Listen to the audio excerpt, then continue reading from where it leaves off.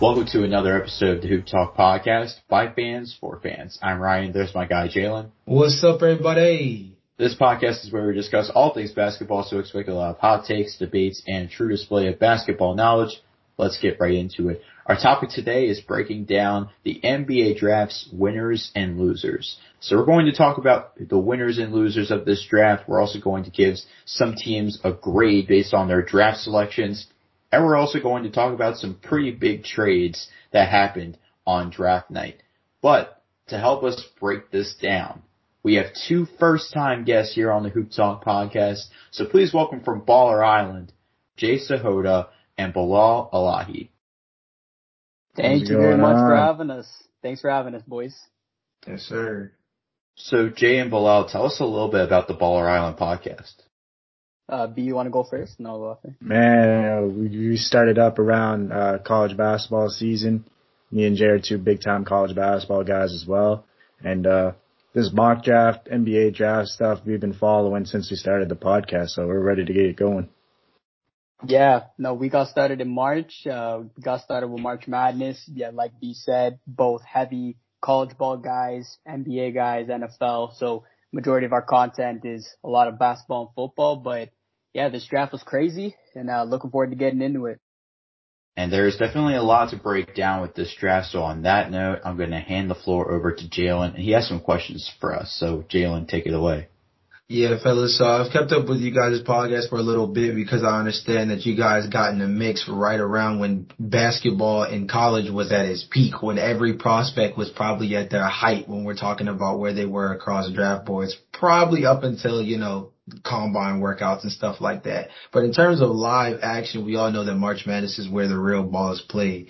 So considering everything that you saw, every report that you've seen up until this point, all of the different film that you guys have seen leading up to the draft, and then just draft night in general, taking in, everything that you know about all the prospects on the board. Jai, we'll start with you, my guy. What are your initial thoughts or reactions to everything that happened in the 2021 NBA draft? Because I felt like there was a lot of unanticipated selections. 4 was the monkey wrench, right? Once we got to Toronto, everything got really hectic really quickly, and it didn't seem to slow down in terms of where guys were getting picked and what teams were picking them. So what are your initial reactions to the draft after seeing pretty much all the craziness go down? Yeah, no doubt. This was just wild. I think for me, prior to when Bilal and I were talking about the draft on the preview, I think we were both surprised how far up Scottie Barnes rised in the mocks. Because before he was between 6 and 10. Now all of a sudden you saw him going to Toronto at 4, and the Raptors were interested in him. But obviously, me being from Toronto, knowing what Masai Ujiri is all about, I wasn't totally surprised by the Scottie Barnes pick. Obviously, passing on Jalen Suggs, yeah, that was definitely quite something. But I wasn't totally surprised with that, as a lot of people might have been surprised by it as well. But the other one, I think Jalen Green going to 2. I think only maybe this week, or last week rather, I think a lot of us started thinking that Houston was going to take him at 2. But all the time before that, it was Evan Mobley and Cade Cunningham going 2 and 1. So that's another one. And then I guess, we're going to get into the rest of it. But Giddey going at 6, Kuminga dropping to 7, Davion Mitchell at 9. It was just all hell broke loose after that. Yeah, and Bilal, I think the biggest thing, Josh said it best, is once we got to Golden State, that's when I think all bets were off anyway, right? Because the fact that they had 2 lottery picks to begin with, based on what they did, it was supposed to give us some kind of insight of what their philosophy was. And I think once we got out of the lottery, we were starting to get a kind of an understanding of what every team was aiming for moving forward going into the season, especially knowing now that the play-in tournament is motivating a lot of teams to want to be win now. So based on what you saw from draft night, what are some of your initial reactions? Exactly what you guys been saying, man. All hell broke loose. After the first 3 picks kind of went chalk from what I was seeing. And then Scottie Barnes, a little bit of a surprise, but nothing too crazy. And then Giddey, Zaire Williams, Josh Primo. Then it's just there's not a single person that could have predicted what this draft night was. It was as crazy as advertised. Yeah, so Ryan, I think to kind of round out the initial thoughts aspect of it, we did a sit down with the homies the other day talking about Ian Evans and Brooks Warren on the Impact podcast, and we did a little bit of a draft grades, kind of like we're doing today. And one of the big themes was that, a lot of these teams were relatively unconventional in terms of their approach.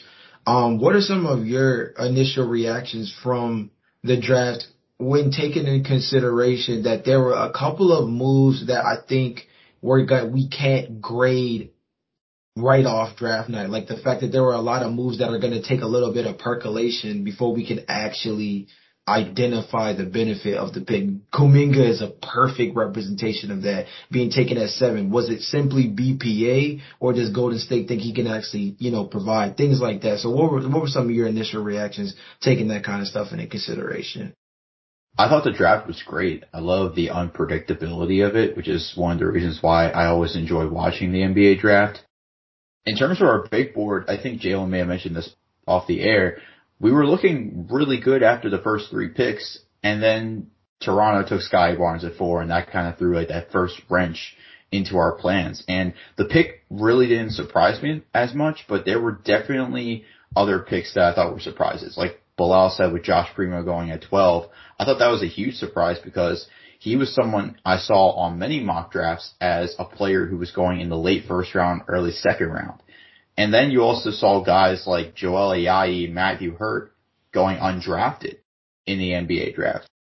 And those were 2 guys that had the potential of being second round picks. So I thought that this was definitely a very interesting draft to say the least.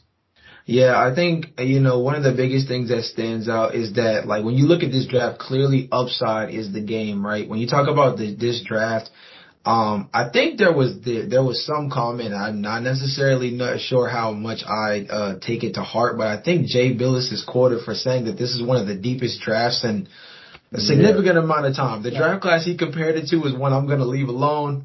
That's just, my personal feeling that. I think he might have dug a little deep in terms of that. But I definitely agree with him from a talent pool standpoint. You talk about a guy like BJ Boston. He was a guy mocked lottery, like from day one of the college basketball season. He was somewhere in that top 14 mix. To take a dip all the way down to the second round, that just goes to tell you just how significant, obviously the college basketball season has on a guy's draft stock, but also I think could be a good indication of just where the league is headed moving forward in terms of the fact that they are looking for day one guys to be able to come out and kill early. And yes, it's going to cause you to take a couple of flyers in the second round if you got them. But in the first round in particular, we saw a lot of guys, Deuce McBride, Miles McBride out of West Virginia, for example, was a guy who slowly started rising up boards throughout workouts and stuff. And he wasn't really a guy who was crazy on everybody's radar early on. And I think he's going to be an interesting fit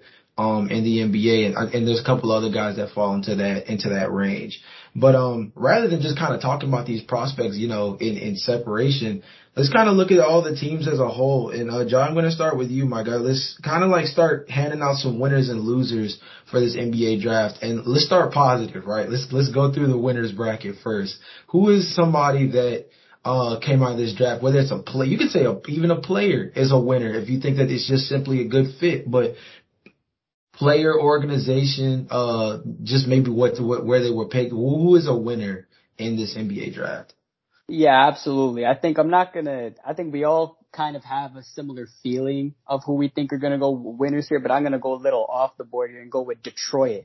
I think, yes, sure, we all knew they were going to get Cade at number 1, but looking at what they did in the second round is what really intrigued me, knowing that they got JT Thor, Isaiah Livers, and Luka Garza, a guy that not a lot of us even thought he was going to get drafted, even though he had an absolutely marvelous career at Iowa.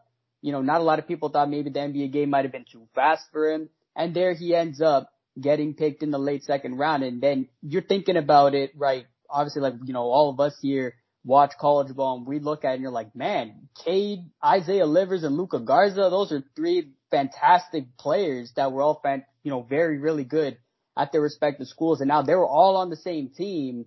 that is something that I look at and say, I think Detroit did a really nice job there.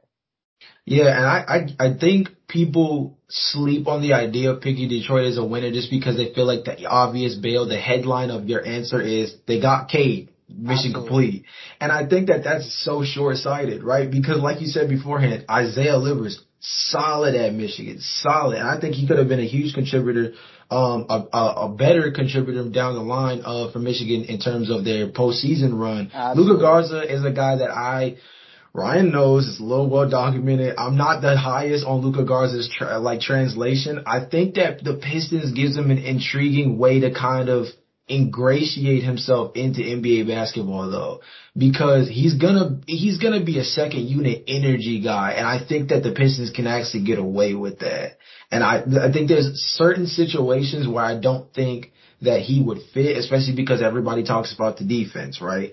But I think with Detroit, I don't think that's the issue. They have crazy wing play when you talk about Jeremy Grant, Sadiq Bey. They just got Cade Cunningham as well. I think Isaiah Livers obviously helps to play to that point as well. So I think they're now in a little bit of a position where a guy like Luka Garza might actually fit their team relatively well. And it kind of sticks with their blue chip prospect philosophy that they went through last year. Killian Hayes was their only real wild card selection in terms of, you talk about last year's draft. And even that one made sense because the idea was to get a guy who's a facilitating point guard.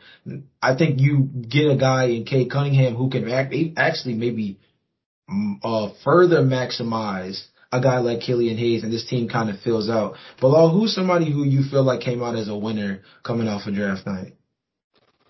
Yeah, I'm gonna go against the grain here too. I'm gonna go with Brooklyn.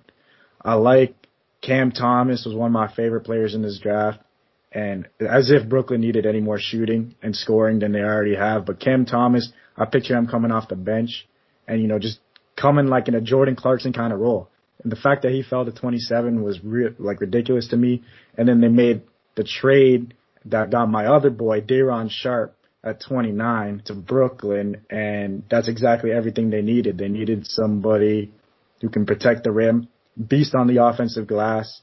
I think DeAndre Jordan's going to leave in free agency now, so now you get younger, more athletic, super high motor, and Day'Ron Sharpe. So two of my favorite players in the draft going to Brooklyn at the end of the first round is a huge dub to me. Yeah, Cam Thomas, buckets since Oak Hill, bro. Complete problem offensively is going to be an issue. And I think as a second unit guy, like you said beforehand, as if they needed more buckets, you decide to go ahead and do that. But I think something interesting too in the second round, you talk about Day'Ron Sharpe. He's a guy who they're saying is going to shoot it. And I think that's going to be really interesting because he's cutting weight. If he can shoot it, he's already a pretty physical guy down low. They also got my guy Kessler Edwards out of Pepperdine, mid-major, represented relatively well in this NBA draft. Look at Marcus Zagorowski, who I think they ended up picking up as well.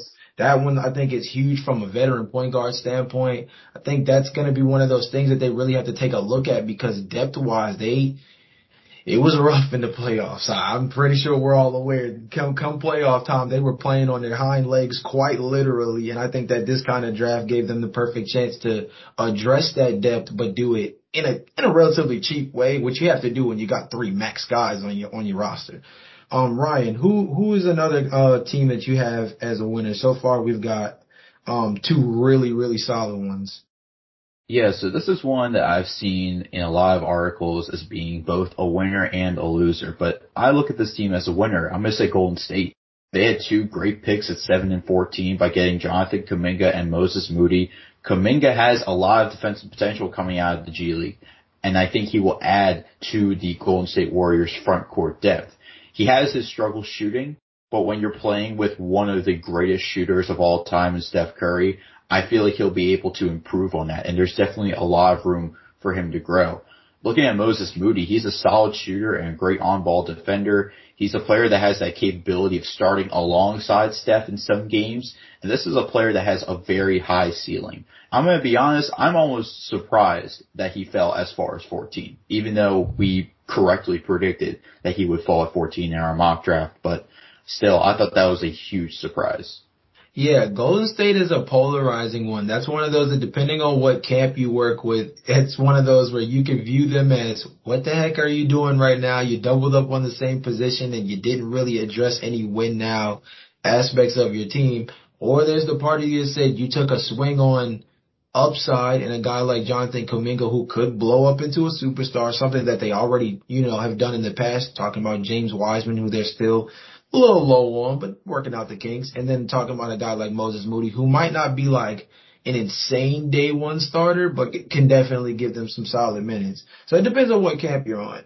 Fellas, I'm gonna go with the Clippers, as my like out of the box one because the Clippers made some really intriguing plays as a team that is going to be really interesting next year considering that Kawhi Leonard is more than likely not going to play. There is this whole thing taking place that he's more than likely going to re-sign with the Clippers, but he's hearing offers.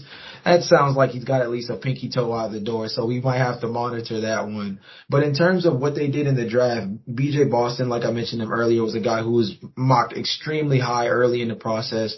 I think playing for a young Kentucky team that didn't get a lot of time to gel, a team that was kind of just all the way around a little imbalanced, especially considering that they didn't have like crazy elite point guard play, something we're definitely not used to when we're talking about Kentucky.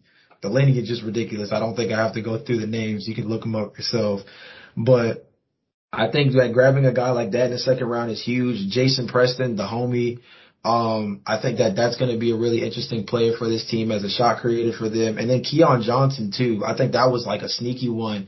I mean, you could argue he might be the best athlete in the draft. It was odd that after posting a record, high jump in the combine that he actually decided, like, I guess people decided to fall on him.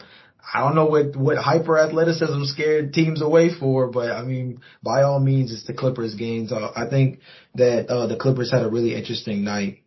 John, let's get a little Debbie Downer now. Let's be some haters for a second. Who do you feel like was a loser, coming off of NBA draft night? Honestly, I think I'll go with one, and that's, I'll say, Sacramento, a team that hasn't really done well, haven't had a lot of success, period. And now their pick was, I'm not going to say this was a loser. Davion Mitchell is just an exceptional player. But then you got Halliburton and De'Aaron Fox. So you're like, how is that, kind of going to mix? So I'll leave Sacramento there, but my actual loser out of the whole draft didn't even actually have a pick in the entire draft, and that's Minnesota. This is a team that has been absolute garbage for God knows how long. They've had one winning season since 2005. They got two guys who you can build around, and we saw what Anthony Edwards did last year. I'll be honest, I didn't think he was going to pop off the way that he did. He looked really good. Then you got Cat. I think as B and I talked about this early on in the season, Cat's been going through some things the last 2 years, but I know as time goes on, once he figures that out, he'll slowly get back to his normal self. They really could have used a draft pick, and like we've been talking about how deep this class has been, I don't know, maybe they'll sign someone, who didn't get drafted as an undrafted free agent, but man, they really, really could have. And as we saw, Jonathan Kuminga fell to 7. That could have been their pick, and they lost out on that. So I'm going to say the Timberwolves, and man, that's a real tough to be a Timberwolves fan. I think your statement on Jonathan Kuminga is probably the most glaring thing when you talk about Minnesota, because a talent like that, I know you guys heard the rumblings. It was there all year. This is a 5-player draft. Jonathan Kuminga is probably number 5, but the upside is like Jaylen Brown translation. Like, we've heard all of it. You know what I mean? For a guy like that to fall to 7, knowing that the Timberwolves need wing help, right? Desperately need help on the wing. It goes to have you reflect a little bit in terms of what their circumstances are. And I mean, I'm hoping that D'Lo trade, turns out well for them. I continue to see him as a trade chip potentially for Ben Simmons. Still kind of wondering how that whole thing's going to work out. I can see certain circumstances where it fits, but Philly wants a king's ransom, and I'm pretty sure your deal starting with D'Angelo Russell is not what they were looking for. So considering what they gave up to get a guy like that, who's coming off as a bench point guard for you guys, for them right now, too, which is interesting. Yeah, for them to not have a draft pick and this deep of a draft, not even a second round pick where you can get Yeah. away with like a Jason Preston at point guard if you needed another guy who could be a little versatile. There were a handful of wings that, we could have seen. I thought Kessler Edwards was an interesting like 3-4 guy who win the second round. But yeah, that's definitely tough. I agree that them not having a pick is not going to look great moving forward. Bilal, how about you? Another loser coming off of NBA draft night. Man, Jay, you could have said Minnesota's been a loser for the last 10 years in anything they've done. But you had to pick on them here. But my loser, I'm going to go with the Spurs. They're the team that's never, ever the loser in any scenario. But I can't wrap my head around this Josh Primo pick. Like, every time, I'm like, maybe the Spurs know something I don't. Maybe they saw something I don't. I go back, I look at the highlights. I mean, he has moments where he's like glaringly, like he's bouncy, he can shoot, he does he can do a little bit of everything, but he just lacks like basketball, like, where to be on the floor, where to move the ball, when to not jack up a three, just like little things like that. And that's like so against Spurs culture. I can't believe that they would go with Josh Primo, especially if they wanted to. They could have traded back into like late first rounds, maybe early second round and grabbed him if that was really their guy.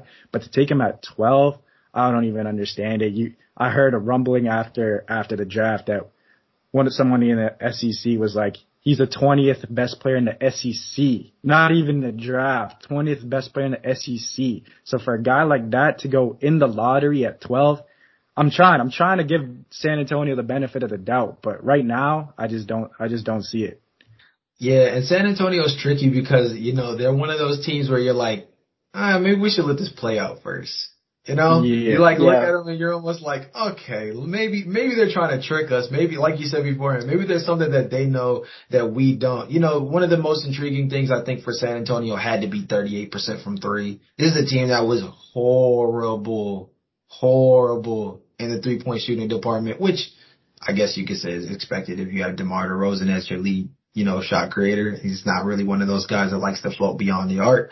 But still, this is a team that lacks shooting significantly. I think the Josh Primo pick just goes to tell me that some of the rumblings in regards to San Antonio's backcourt potentially being on the move, so to speak, in potential trade talks is something we might need to start giving a little bit more validation to. I think DeJounte Murray is still like an untouchable for them, but I think things get a little tricky once you start leaning into like the Keldon Johnsons, the Lonnie Walkers. Like once you start getting into like what do you think their future may be, I think this Josh Primo pick might give us a little indication as to what might be brewing behind the scenes.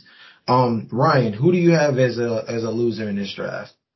So it's not a player and it's not a team. I think this is a very interesting one. The loser's television. I think it's very interesting because when you watch the NBA draft, like I mentioned earlier, you watch it for the unpredictability. I know it's part of Woj's job and I know it's part of Shams' job to break news and give us that inside that NBA fans don't know.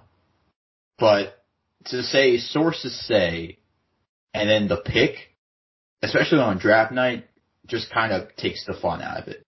I definitely want to get your opinions on this as well, Jay and Bilal, because I think that with the rise of Twitter and with the rise of guys like Woj and Shams and the sort of credibility that they have, I feel like the NBA draft experience will have to change going forward. I'll start with Jay. What do you think about that? Well, first off, I mean, that's a great point that you made because it's funny. Earlier in that day on draft day, when I started getting the notifications saying, Cade Cunningham is definitely going number one, which we all knew anyways. And then they're like, Jalen Green's going too. And I'm like, okay, can we wait till 8:00 until the draft, goes out? I had to turn off my notification on Bleacher Report, man. I'm like, this is like, I want to know. And then of course, like we've already talked about, thanks to the Raptors, everything kind of became a lot more unpredictable and the fun of the draft really came out. But Ryan, that's really just an unbelievable point because you're right. With things on Twitter and all this stuff, like sources say stuff, it really does take the fun out of an event like the draft where, you want to know who's going to pick and you want that excitement leading up to it. So it totally takes it away. The trade stuff, Woj, that's your thing, do that. But draft picks, man, don't do that. I don't like that. Or maybe it's the teams that need to keep it more on the down low, right? Maybe they gotta keep it locked up and not tell anyone. But I don't know. That's my take on there. That's a great point, though. Yeah, no, I agree. That I noticed it last year's draft, and it was just like leaked before every pick, and I'm like, this is not what the draft's supposed to be. The players are waiting there. They're trying to see where they're gonna go. They don't know their future, and then it just gets spoiled by their phones. I don't really know what a fix is either. I don't know. Maybe Adam Silver tells Woj and Shanjo, take the night off. Don't do anything. Don't ruin the draft. I don't really know what a fix is there. And then not even that. I thought Perkins was awful. He's talking about, he's stuttering. He doesn't know who he's talking about. And then he's talking Moses about Moody. dudes that are already traded. Like he was talking about guys that the pick was already moved. He's comparing guys to Bill Russell, left, right, and center. I'm like, I don't know what's going on. The whole draft it got saved by a talented class though. Yeah, I think the talented class definitely saved this draft, and I think the experience, Adam Silver will have to decide, okay, how can we keep the unpredictability in this draft? Bilal, you made an interesting point. I think Adam Silver has to kind of pull them aside and say, you guys should take the night off. We really want to keep the unpredictability for this draft. So I think you guys made some very interesting points. Yeah, I think the panel is all correct about this in a lot of different fronts. Obviously, the unpredictability of the draft is one of the biggest draws to the NBA draft. It's why it's one of the most anticipated events of the NBA season.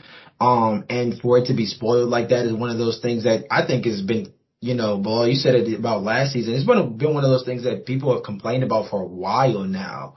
And it's not getting any better because it went from like a minute before the pick is put in to like John said earlier. I mean, they were basically telling us the top 3 picks were locked in at like 12 o'clock in the afternoon. I'm like, okay, at this point, like you just want to host it via Zoom. Like we can get this rocked out like real quick if you just want to get it out the way. Bilal, I think you made an excellent point about Kendrick Perkins. I'm not going to go into this like too in depth because we're going to try to keep it more basketball oriented. But guys like Mike Schmitz, guys like Jonathan Cavoni, dudes who do this draft stuff for a living, keep it in their wheelhouse, bro. I think when you start grabbing guys who have only seen these prospects on TV or in the short YouTube clips, it starts to get tricky on letting them really break down their game and how they'll translate to the next level. So, Moses Moody aside, I think a lot of the other things that took place when it comes to, the breakdowns is something that definitely needs to be improved on. I love the incorporation of players being allowed to commentate on a sport they once played. I just think that at the end of the day, there's draft experts that do this year round. This guy's already starting the 2022 draft. Like, let them get in their bag. Let them stay in their bag. Ryan, I thought that was an excellent point. We definitely did dive into that a little bit on the Impact podcast as well. If you guys want to give that a listen, with the homie Ian Evans, we did talk about this a little bit there as well. Talking about losers for me, this is another one where I want to get the panel's, viewpoint on it because I think it's tricky, but I think it's Cleveland. And I don't necessarily think it's the pick of Evan Mobley that has me concerned about them in terms of them being losers. I think it's what they do after because I'm giving a little bit of thought. I've watched a little bit more film since and kind of given a couple of different draft experts a listen since the draft pick was made. And I have concerns about his fit next to a guy like Jared Allen. I'm kind of confused as to terms to what they plan on doing moving forward with Jared Allen. When you talk about their front court area, you're talking about Kevin Love, Larry Nance Jr., potentially Jared Allen, and then you talk about Evan Mobley. They're going to have like 50 plus mil wrapped up in a center position. The NBA is not that anymore. No offense to any of these rim running centers. That's still what their elite skill that makes them, a very high commodity in the league. I think the center position is viewed very similar to the running back position in the NFL. A lot of teams pretended like it was one of those fizzled out positions that you could just draft a guy every year and get high productivity straight out of college, only to find out that it's a position that is relatively necessary to win games. I think that the center position and the running back position are very parallel between the NBA and the NFL. But between that and like the trade of acquiring Ricky Rubio, which we'll talk about a little bit later on, I'm just not sure what Cleveland is doing, like moving forward. Like it seemed like Evan Mobley itself was the pick, and I can't condemn it, but it only sheds further light as to not being sure what they plan on doing moving forward, especially with Colin Sexton being in trade talks. So Ryan, I'll actually start with you on this one.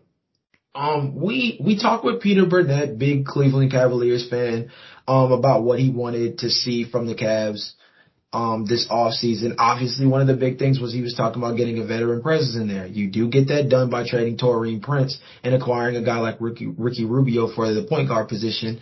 And he's going to be relatively interchangeable whether he plays next to Sexton or Garland. So that works out relatively well. But how do you feel about the fit of Evan Mobley next to Jared Allen? Because considering what they traded to acquire Jared Allen, have his bird rights and things like that, you have to assume they're going to throw some money at him. But I'm not sure if he's actually the center that they want playing next to Evan Mobley. But how do you feel about it? Yeah, and I do have a lot of the same questions and a lot of the same concerns as you do. I think it's very interesting to see this fit with Jared Allen and Evan Mobley. I think this is a pick where we kind of just have to like wait and see what happens.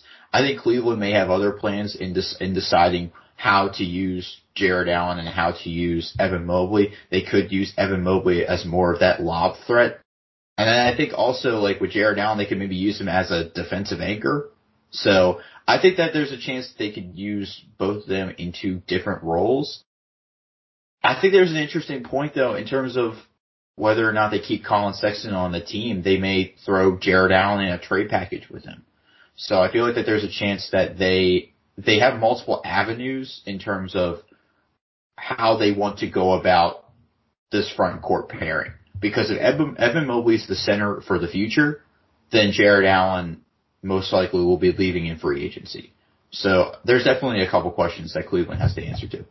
Yeah, and Bilal, that's my big thing is that I feel like the pick makes sense. Evan Mobley at 3 makes sense. Some could argue it's a steal at 3. Josh said it earlier. It was 1-2 with Cade and Evan for most of the year, right? So maybe you're getting a steal and an upside pick, a guy who some argued could be a first overall pick in, a different draft that doesn't have, Cade Cunningham in it. But I just have concerns about the fact that since they made their big contribution to that Brooklyn blockbuster trade, they pretty much invested in the center position. To be in a situation where now you've drafted a high upside center and now have to make a decision on another one, I think it's tricky. How do you feel about the Evan Mobley, Jared Allen pairing? Do you feel like maybe they need to go another direction at center in terms of some of these other free agent guys that come to mind? I mean, Rashawn Holmes is another one of those big names at the position. Just how do you feel about the potential fit, or maybe you feel as though it shouldn't be a fit at all and they should go after somebody else? Nah, yeah, I'm a huge Evan Mobley guy. I think that with his like perimeter skills, he's got so much more to offer than Jared Allen does.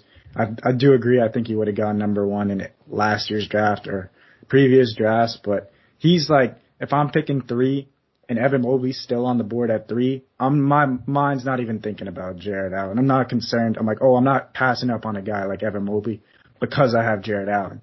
So I'm taking Mobley. I think Ryan mentioned that Jared Allen's a free agent, and I heard rumblings that he wants, $20 million a year in that ballpark. So if he wants that money, let him walk, maybe do a sign and trade.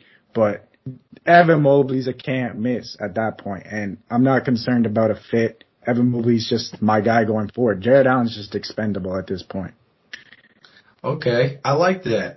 So here's what we're gonna do, because I'm gonna take all the hype from Bilal. We're gonna transfer it over to the other Ballers Island member real quick. Put your Ballers Island breakdown hat on for me real quick, and tell me about Evan Mobley. If the listeners have never watched Evan Mobley before, what would you describe Evan Mobley as bringing to the table for Cleveland? If nobody's ever seen him before and you had to put him in perspective for someone. Well, I gotta let B take this one. He's been high on Mobley the whole time. I'll let him because I think he'll have a better breakdown. All right, Bilal, eat. Man, Mobley, you're looking at a guy 7 feet, you know, rim protector. Like, he reminded me of Anthony Davis, the way he was guarding the rim when he was at Kentucky. You know, freshman of his conference, player of his conference, and defensive player of his conference. Something you don't see from that guy. And he's got ball skills. I think, you know, the reason I liked him over Jalen Green at 2 was he has more, you know, guard skills that I liked over a guy that was 6'5". You know, he can handle the ball, he can shoot, but he's a really good passer. He knows how to play. He catches the ball on the high post. He can pass it, you know, lob dart with his brother at USC. He can do everything. I'm completely sold on him, man. And I think the biggest part about him is he can guard the pick and roll. He can guard 1 through 5.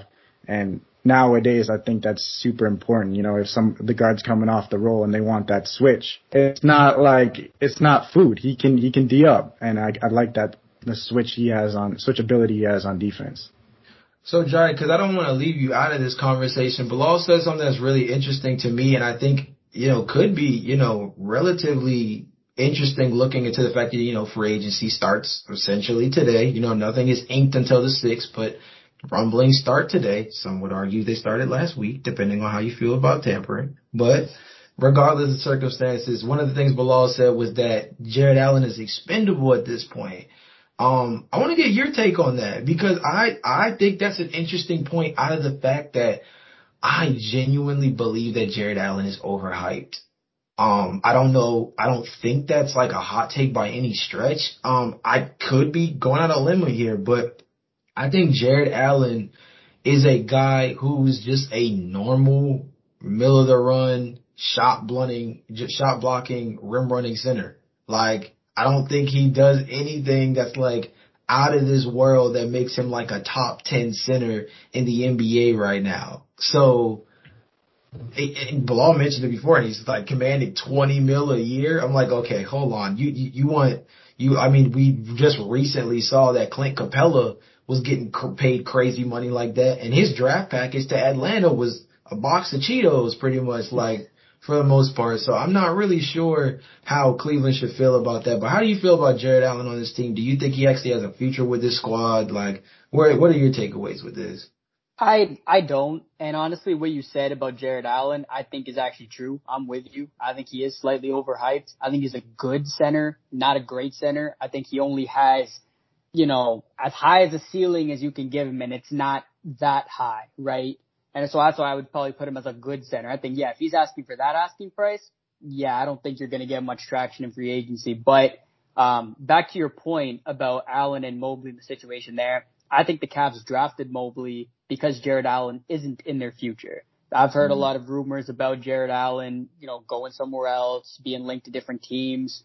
So we'll see what happens there. But I think they drafted Evan Mobley not just because he was the best player at 3, but because they're not going to go with Jarrett Allen. And Evan Mobley has a much higher ceiling. I think, you know, B hit it on the money with all the stuff talking about Evan Mobley. Very dynamic. I didn't watch him a ton prior to the NCAA tournament, but when I did watch him, he was I was very impressed with him for a guy who's 7 feet tall, the way that he can move. I think he will have more success in the NBA than some people think. So we'll see what happens with Jarrett Allen, but I don't think he'll end up staying with Cleveland for much longer. Yeah, I think the funny part about Evan Mobley is like he has such an interesting skill set to the point that I think his versatility is probably the biggest draw as a prospect in general, but definitely when talking about the center position for Cleveland. Chad Ford, for guys who don't listen to him, he does stuff for the Locked On Podcast network. Definitely a good listen when it comes to this draft stuff. He argued that he has the kind of ball skills where you could play him as like a 6'10" 3 on some KD mess. And I think that if you're talking about that as some kind of upside, that is ridiculous. That is insane. And I think it also just goes to show that versatility, which we're in a positionless NBA now. If you can tell me that a guy can play 2-3 positions you're starting to bark up my alley in terms of how he'll translate at the next level. So I think Evan Mobley's going to be really interesting, and I just hope that Cleveland actually maximizes his potential because I know they have this guard conundrum stuff taking place right now, but Evan Mobley has so much upside that I don't think you can waste time blowing it worried about your point guard situation. So I just hope that I hope they really build upon this. They didn't have much other activity in the draft considering they didn't have crazy picks to go around.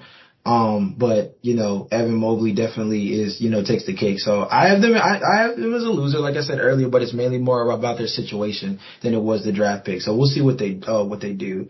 Jai, we're going to come back to you because we're going to start actually grading some of these picks. And, we're going to start with your grade for Orlando. For people who don't know, Jai is a huge Gonzaga Bulldogs fan, and the homie Jalen Suggs fell. So I had to get his perspective on Orlando because I think that Jalen Suggs falling to them is one of those things that you can view as a negative if you look at their current guard situation, or a positive if you think about his kind of upside. So I think that they had an overall interesting draft. They did grab Philip Petrusev as well later on in that draft, and they picked up a guy in Charles Bassey out of Western Kentucky. Going to be an interesting, rim running big. I think this is one of those guys who can be a little Mitchell Robinson-esque. But Jai, what would you give the grade for when you talk about Orlando? Damn, there were so many in draft trades. I didn't even realize Petrusev went to Orlando too. But that's my fault. My fault. That is Franz Wagner and Franz Wagner. That's on me. I was reading the 76ers. Got a little bust out of myself. Jalen Suggs and Franz Wagner. Those are the two. Yes, sir. On podcast breakdown real quick. Had to get myself back there for a second. All good. I was about to say, I'm like, man, the Magic went hard on the Zags, but anyway. But anyways, to Franz Wagner and Jalen Suggs, I think two excellent players. I think Orlando did fantastic. If I had to give a grade, I'd probably say about an A-.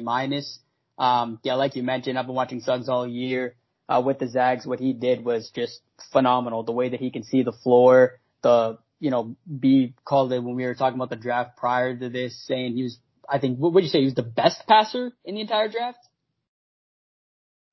Yeah, I think so. Yeah, so if not the best, one of the best. And the way he can see the floor, I think, it's great. But again, like you mentioned, the interesting part now is Orlando has Cole Anthony, who they took last year, right? And he had an incredible year for Orlando. So now, it'll be very interesting to see how they go about that. They also got Michael Carter-Williams out there too. So it'll be very interesting to see how they manage the point guard position because Jalen Suggs, is the typical floor general type point guard. So it'll be interesting to see how Orlando does that. I feel like that might have been more of a pick where he was the best available and they didn't necessarily think he was going to drop to 5.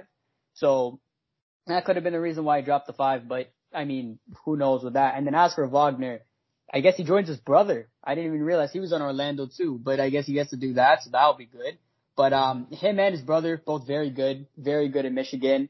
I think that was a great pick. I think I didn't really expect him to be in the top 10, but again, he's a great player in that regard, and I think Orlando did a heck of a job getting both of them.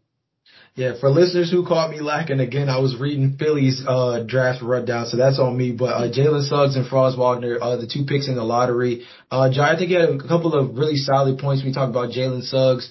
In terms of just being best available, that one's huge. He does have a couple of positional fits that I think is going to be interesting for Orlando as well. You talk about Cole, there's also RJ Hampton. He played with RJ on the US Select team, I think in 2019, I believe. So they have a little bit of chemistry there as well. I think Jalen Suggs is going to be one of those interchangeable guards that can play next to either one of them. I don't see them running a lot of 3-guard lineups, but it wouldn't necessarily throw me off if maybe they ran that out.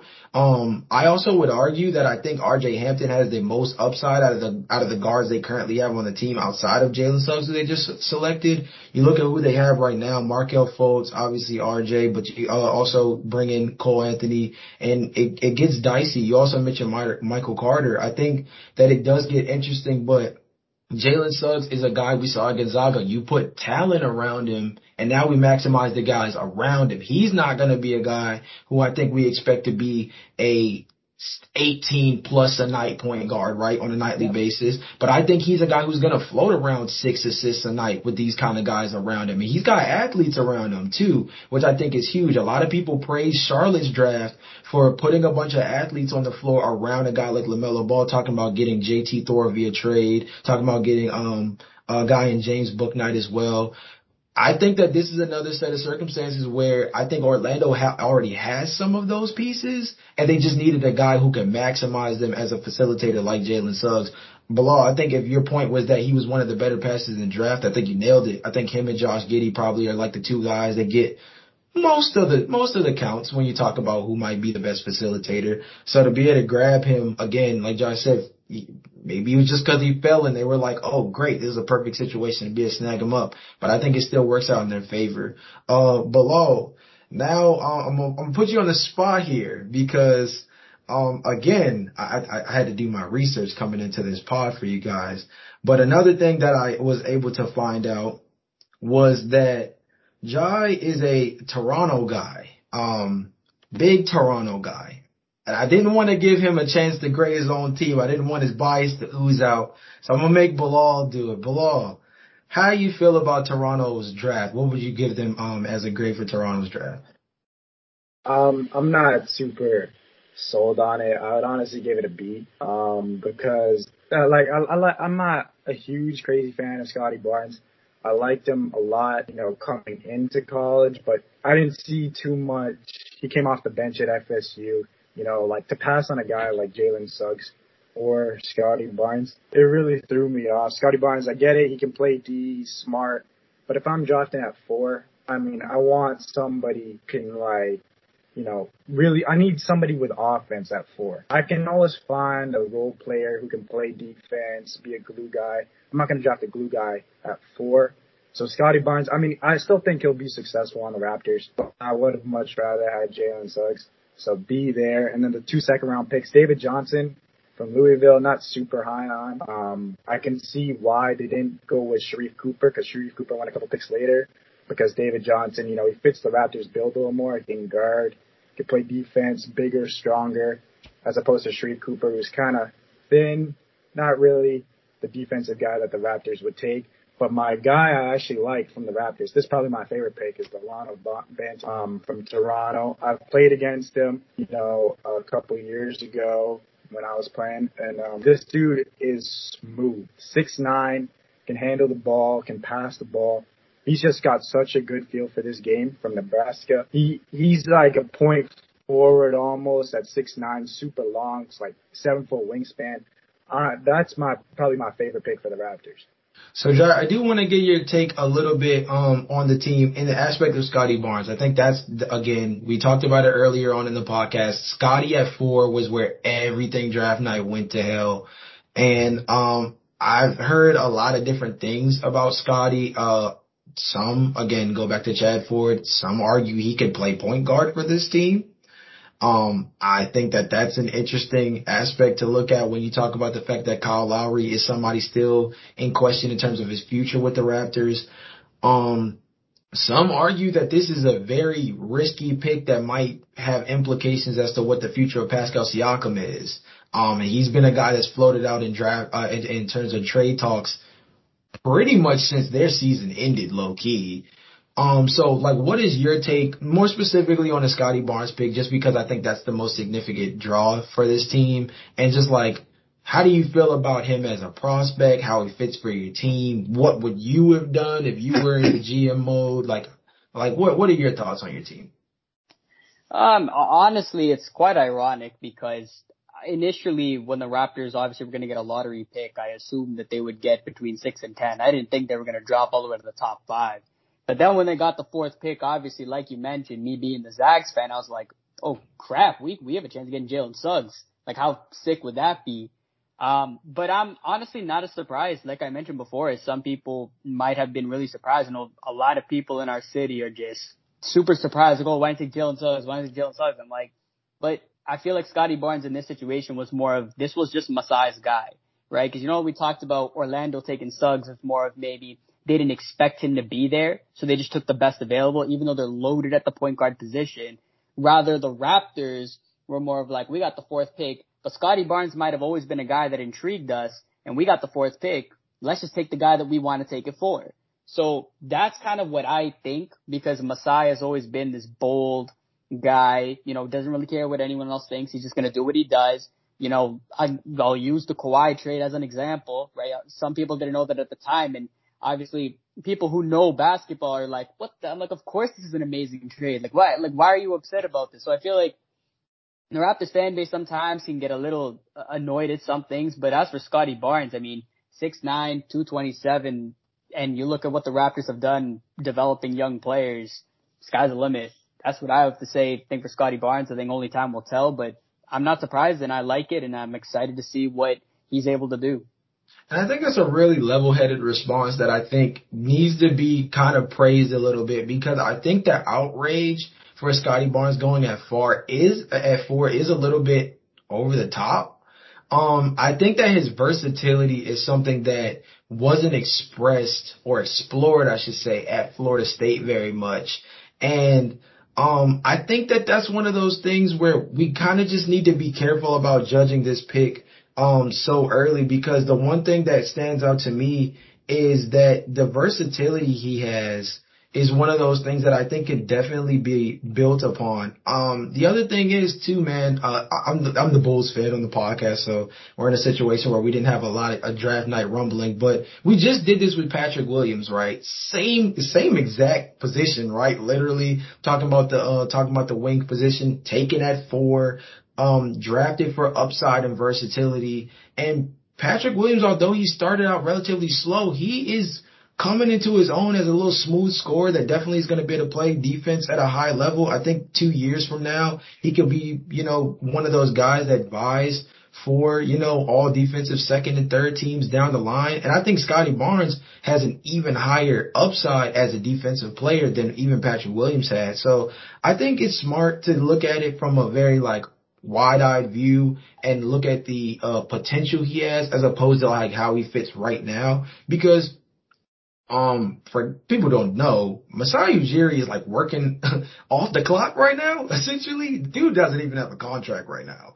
So the front office is trying to figure out their philosophy moving forward in general, and I think we should give it some time to kind of develop before we just start slamming picks, considering we don't really know what Toronto has cooked up. And Masai is no slight sleeper, like Josh said beforehand, so I think we need to keep our eye out on the development team, because Scotty might go crazy year 1. If he doesn't, I expect year 2 to be a movie. Ryan, coveted closet Knicks fan on the pod. We got to get into some Knicks. There's no way in the world we can't, right? There's no way. Trade in to get Quentin Grimes at the point guard position. Grab a guy in Jeremiah Robinson Earl at the 4. Grab a guy in Jericho Sims, crazy upside, hyper athlete out of Texas. What would you grade the New York Knicks draft? I thought they were really interesting on draft night because they did a lot of slick stuff that I think we kind of need to praise. So I'm going to give the New York Knicks a B-. I was getting very concerned with the Knicks after they traded away both their 19th and 21st picks.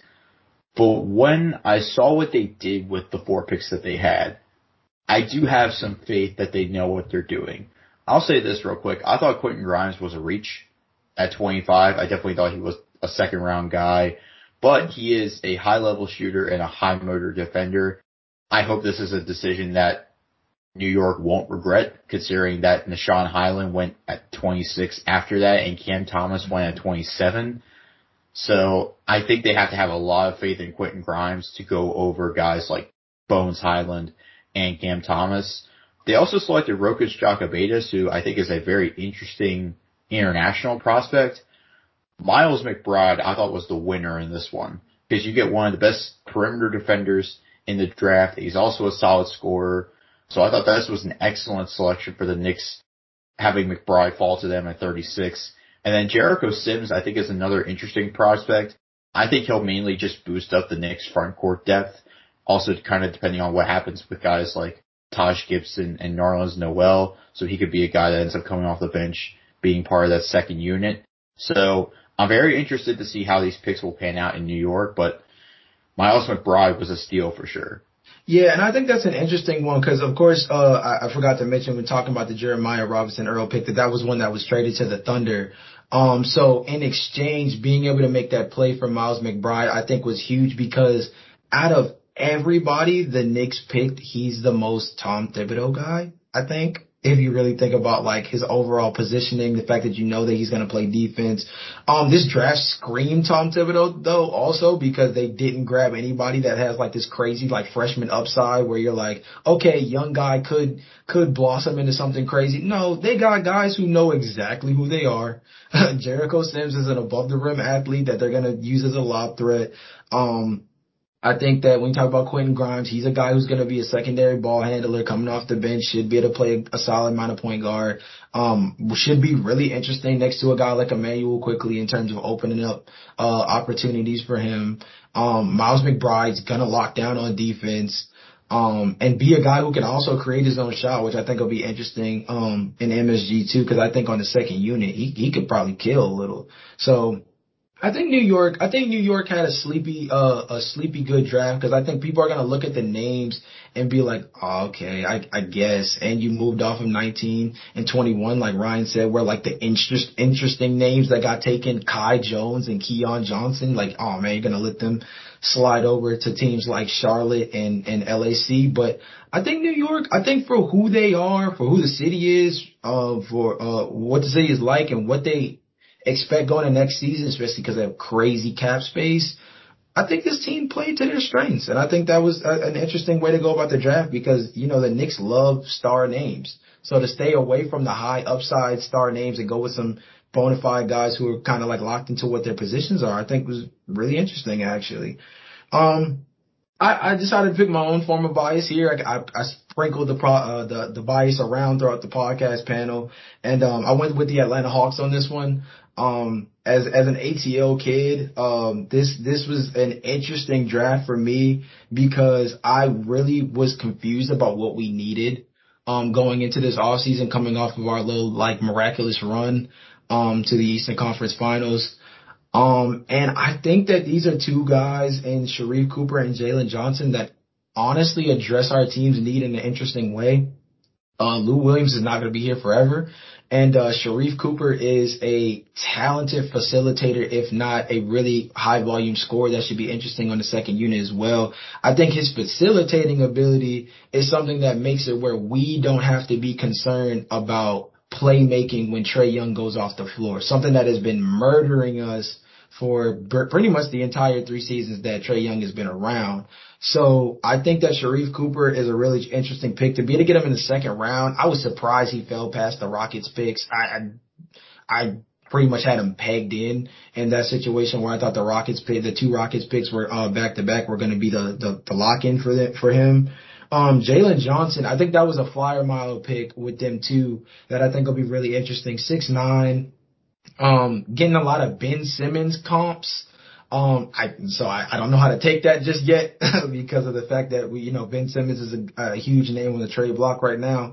But I think that in Atlanta, where he's going to have the chance to kind of grow, be in a situation next to a lot of ball handling guys and facilitators, that he'll be a really interesting guy for this team. And we've got crazy wing depth already, talking about DeAndre Hunter, talking about Cam Johnson, talking about, a guy and, Cam Reddish, excuse me. But I think that Jalen Johnson gives a certain level of versatility that I don't think we have on this team yet. So it'll be interesting to see what happens with him and his development. So guys, we're gonna pretty much rapid fire through the back half of this podcast because these trades, I think there's only one that really is eye popping in terms of draft day trades that took place. So John, we'll kind of just start with you and get a kind of quick gauge of the room with all of these. Grade the Ricky Rubio to Cleveland Cavaliers trade. This one was not anything super crazy. Cavs get a backup point guard, which I think is huge. But how do you feel about it? It's pretty much an exchange for Taurean Prince. Yeah, basically. I think my first initial thought was strange because, like we mentioned, we talked about the Cavs earlier and how they already got, Sexton and Garland and, they got point guards. And now you add Ricky Rubio, I think sure, that could be a nice veteran presence for some of them, but I just don't see, a lot of room for Ricky Rubio to succeed. I think he's honestly one of the more maybe underrated guards in the league that could maybe fit another team that could use it a lot better. So I don't know if the Cavs are just using him as, maybe another piece to move later, or maybe they are going to keep him as a veteran presence. Who knows? I like Ricky Rubio, so I think that's a nice move there.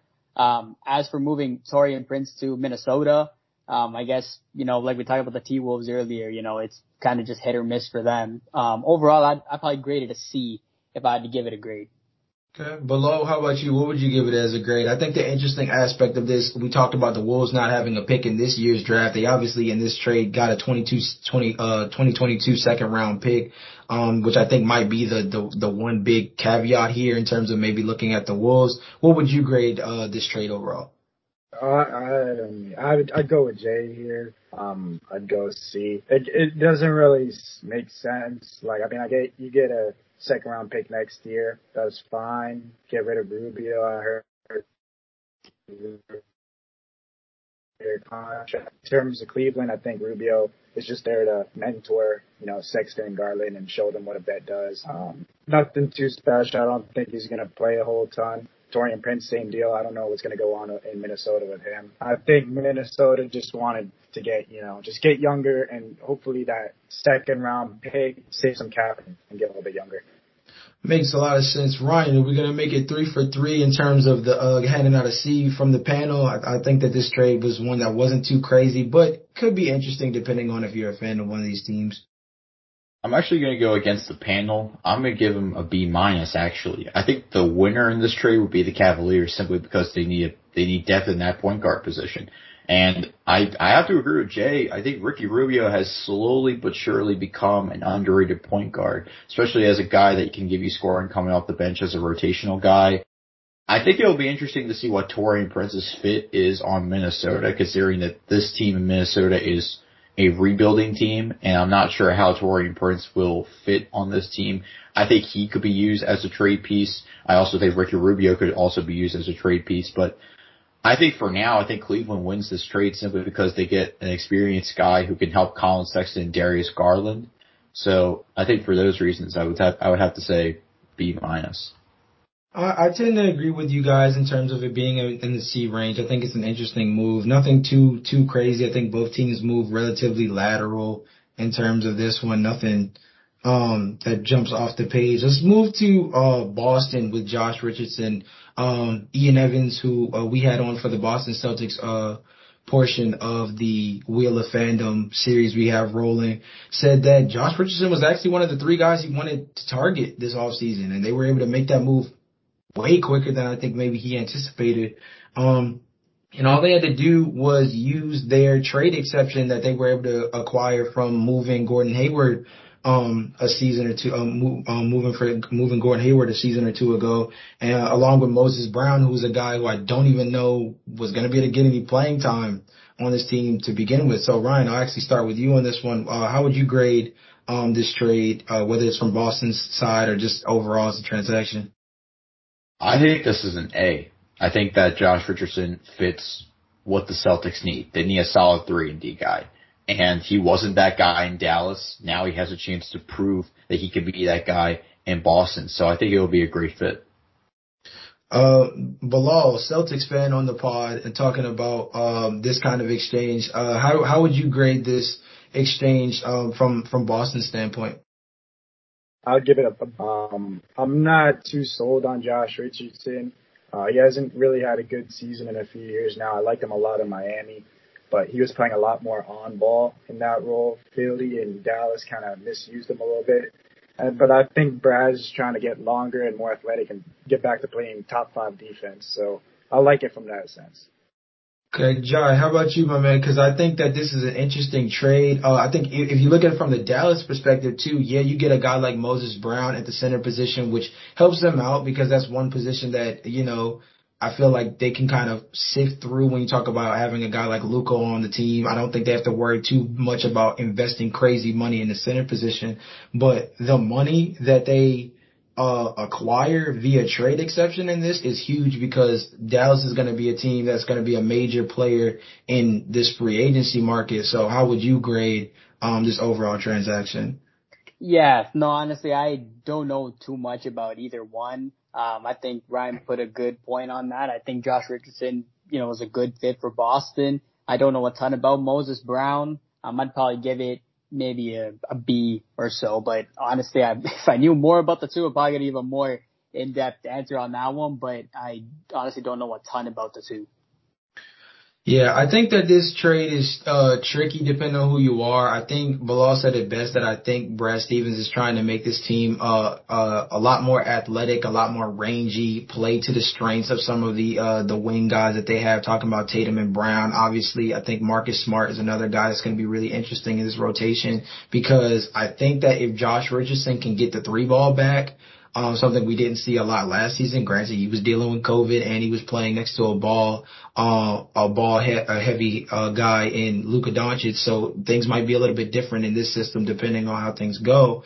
But I think if they can get like what we saw of Josh Richardson in Miami, he's a perfect fit for this team.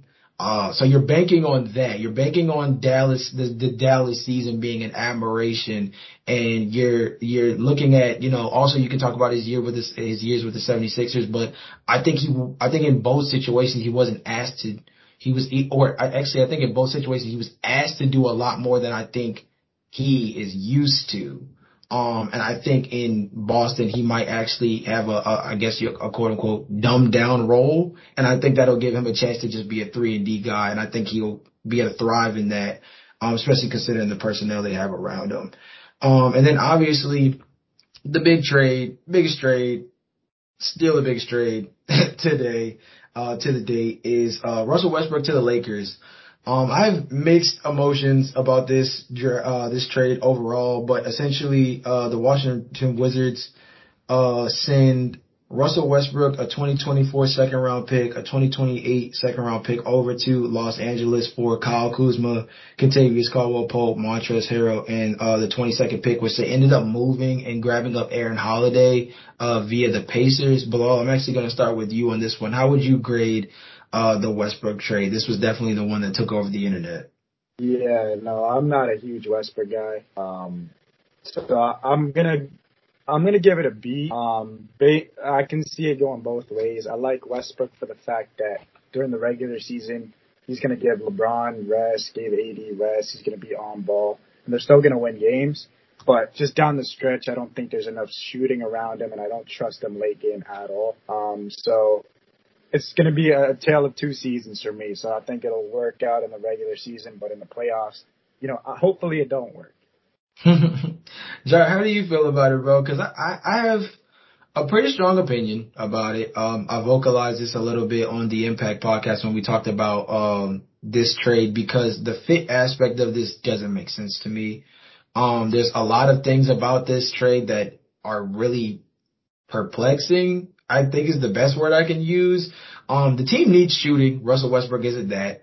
There was a trade on the books for Buddy Hield where you wouldn't have had to give up KCP or the 2020 late first round pick, the 22. They could have gotten Buddy Hield and still had assets to make further moves, talking about KCP and that draft pick. You're tied up crazy in the luxury tax now. Russell Westbrook is actually their highest paid player, which I thought was an interesting thing I found out the other day as well. So how do you feel about the trade? Because honestly, it's a head scratcher. It seems like a LA move from like a glitz and glamour standpoint, but from a basketball fit standpoint, I'm not so sure. No, you're bang on with that in the sense that, yeah, it didn't really make sense in that way. And I think you're just bang on with the whole glitz and glamour thing. Cause yeah, you look at a guy like Buddy Hield, which I loved him at Oklahoma coming out. Obviously, I think being on a team like Sacramento, like I mentioned earlier, it's, if you go to Sacramento, unfortunately, it's not very good for your career. And I think that's kind of what it's been for Buddy Hield so far. But if he were to went to LA, I think he would have had a little more room to grow a little bit and get back into more of his Oklahoma self. So that's unfortunate for him that didn't work out. But it's funny because a lot of the Lakers and a lot of the Laker fan base have been, they want to get a new point guard, right? Dennis Schroeder didn't work out for them. They wanted to get a new point guard. And it's funny, I heard a lot of rumors about possibly Chris Paul reuniting with LeBron, right? Well, although they never played together, this would have been the first time they would have played together. Possibly Kyle Lowry, who's also on the market as well. Two guys who are, two of the best point guards, have been two of the best point guards for the past, X amount of years. So this is a little bit of a head scratcher in the sense that Russell Westbrook, sure, great athlete. I don't hate Westbrook. I don't love him. I'm kind of in the middle towards it, but I also just hate super teams. So in that case, I hate this trade. I don't know what kind of value it truly adds to the Lakers. I think both of you guys hit on it perfectly. In the playoffs, how is this going to work? And especially with AD, can he stay healthy? Russell Westbrook doesn't necessarily have the best, in terms of health as well. Sometimes he can be kind of injury prone too. Definitely not as much as AD. I just don't know how this is going to work. I don't like it. I've always been a LeBron fan, but in this case, I hope the Lakers do not win a championship. Oh man, Ryan, any further thoughts? I'm gonna let you be the closer on this one. I think that those are all interesting points because I think that the Lakers, I don't know, man.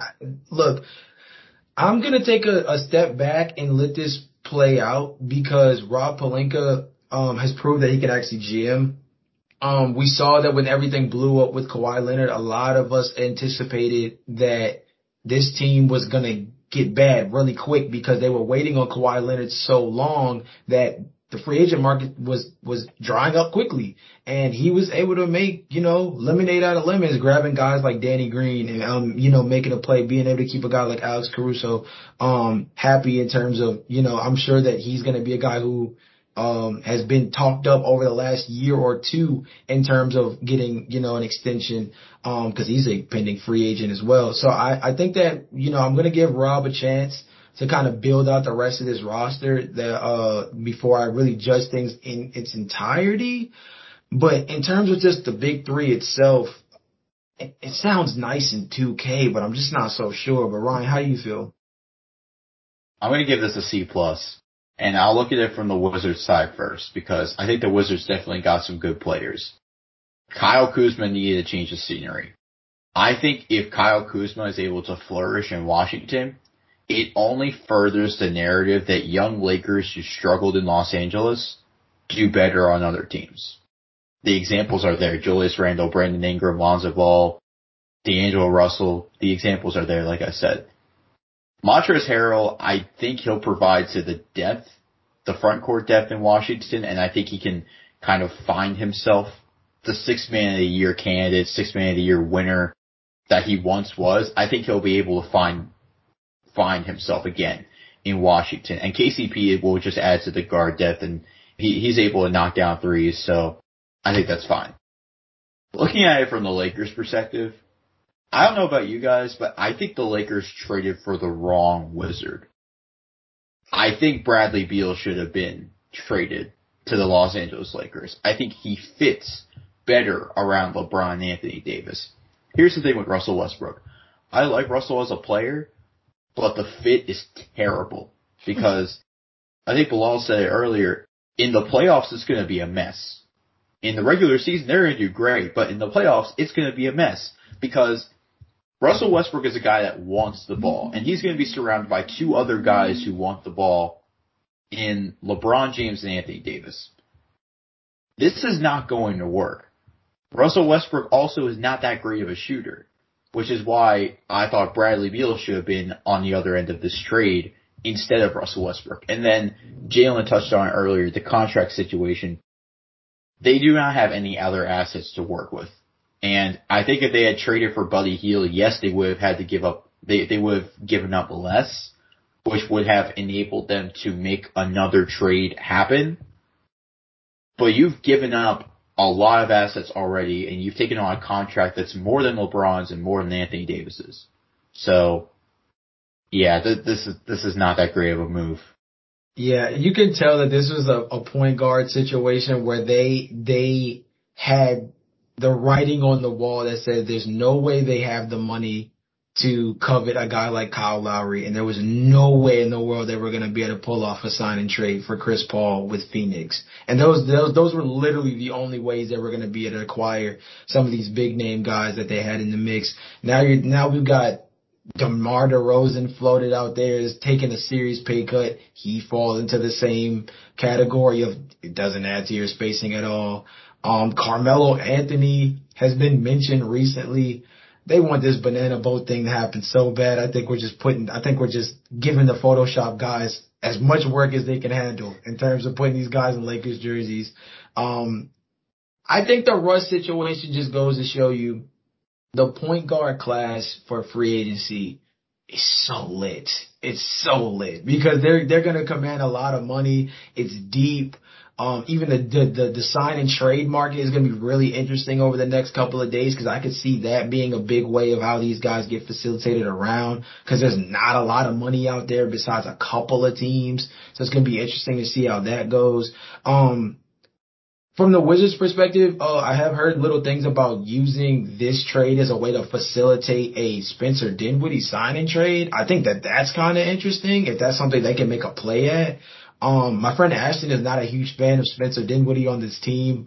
He's not really a big facilitator. Talking about Dinwiddie, he's more of like a score first guy. And he's coming off an ACL, which I think brings skepticism, but I think that would be an interesting setup as well, especially because we were able to talking about the Wizards were grabbed Aaron Holiday, on draft night via trade. So I think it'll shore up their guard position. We'll see how all this plays out. I think for the Wizards and for the Lakers, it's going to take a little bit of free agency to pass by to really grade these moves. But, we'll see, man, because fit wise on paper, this whole trade looks crazy. So we'll have to see. But, guys, that's pretty much the rundown for the pod. I pretty much want to give the last words to you guys. Baller Island, I really appreciate you guys for coming onto the pod. Really glad to have you guys on. Definitely want to have you guys on again and more frequently down the line because you guys are a great listen.